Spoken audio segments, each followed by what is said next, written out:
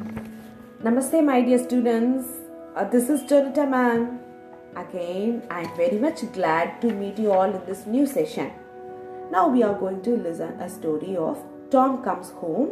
This is an adapted graphic story. So, the author of the story is Mary Ann Evans, was a leading English novelist of her times. She wrote under the pen name George Eliot. Some of her best known works are The Mill on the Floss and Middlemarch. So, apart from novels, Eliot also wrote many poems and essays. Actually, this is a story about sibling or cousin, how they feel, how they are close to each other, how they are making fight and how they are finding it out. Okay? So, before we start this session, we are going to do a warm-up activity. So this is what your question. If you have a sibling or a cousin whom you are close to and whom you meet often, then you have probably picked a fight with him or her one time or the other, isn't it? So you have to list 3 things over which you fight and 3 ways in which you patch up. Got it? Yeah. The story, the extract has been taken from George Eliot's novel The Mill on the Floss. Tom and Maggie, the children of Mr. and Mrs. Tulliver, live on a mill near the river Floss. Growing up by a river close to the woods, they share a bond with the nature that is as strong as their bond with each other.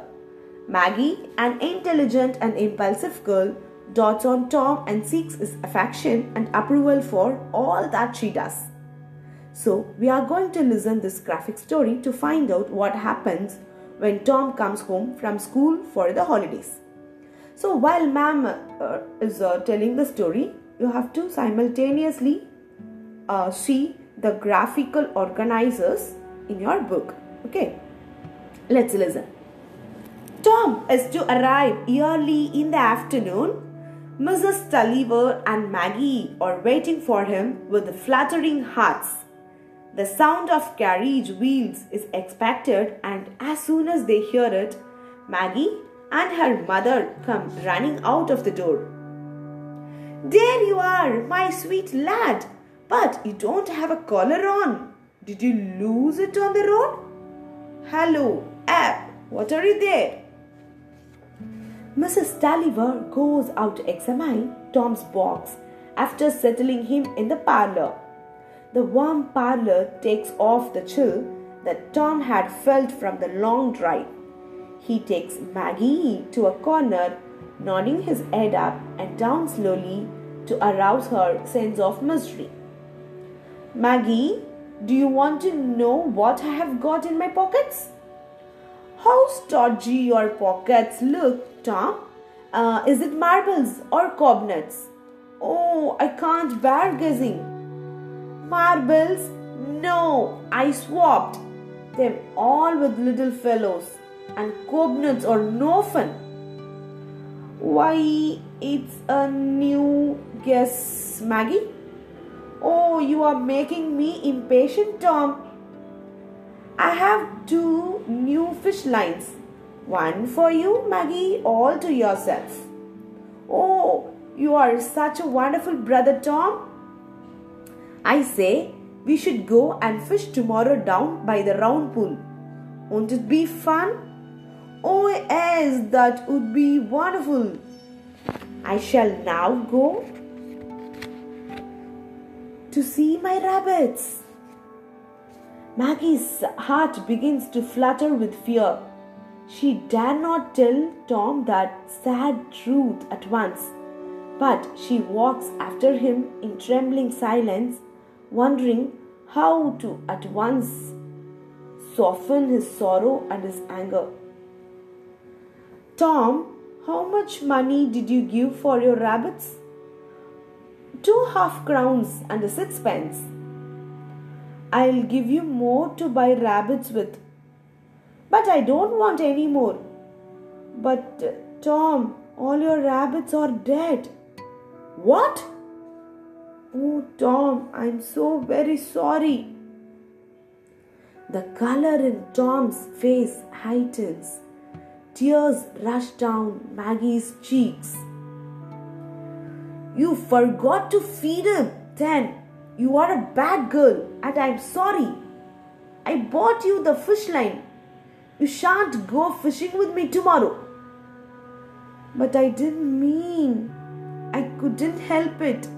Oh, Tom, you're so cruel. Maggie stands motionless, except for her sobs, and then runs up to her attic and sits on the floor with a crushing sense of misery. Oh, he is cruel.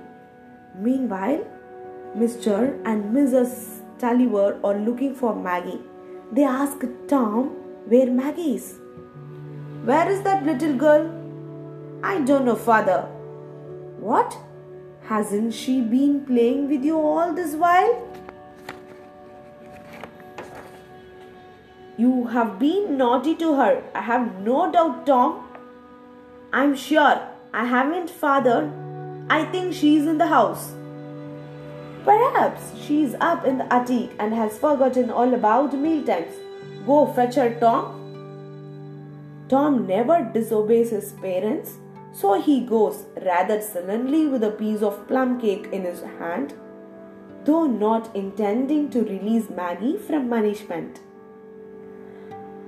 I hear footsteps. Could that be Tom? Maggie cannot bear to see Tom so angry at her. Her need of love trumps over her pride. Oh, Tom, please forgive me. I will always be good. Always remember things. Don't cry then, Maggie. Here, eat a bit of a cake. Come along downstairs, Maggie, and have some tea. Will we go fishing tomorrow, Tom? I shall like it if you put the worms on the hook for me. Yes, Maggie, you silly. The following day, Tom and Maggie go to the round pool, that wonderful pool which the floods had made a long while ago. Tom opens their basket and prepares their tackle. He throws Maggie's line for her and puts the rod into her hand. Look, look, Maggie! Oh, Maggie, put that tench in the basket. It is one of their happy mornings. Tom and Maggie sit down together with no care in the world. Say, Maggie, wouldn't it be wonderful if we only got bigger and still went to school, and it would always be like the holidays? Oh, that would be delightful. Life does change for Tom and Maggie, and although they have their disagreements as brother and sister, they remain inseparable. Yeah, my dear students, I hope you people have listened the story with keen interest. Here, I want to say an important thing that if we have sibling means what? Our brother or sister, okay? And not only sibling, if we have cousin, definitely not in all times, okay? We somehow have fight with them, but still, we have some personal connect, because we people are related or connected with the emotions and the blood relations, right?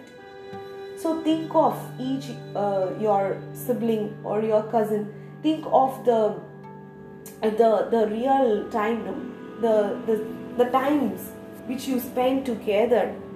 And if you have any grudge on him, just go and make them to be in a peace. Okay? So don't fight over with your siblings or cousin. Okay?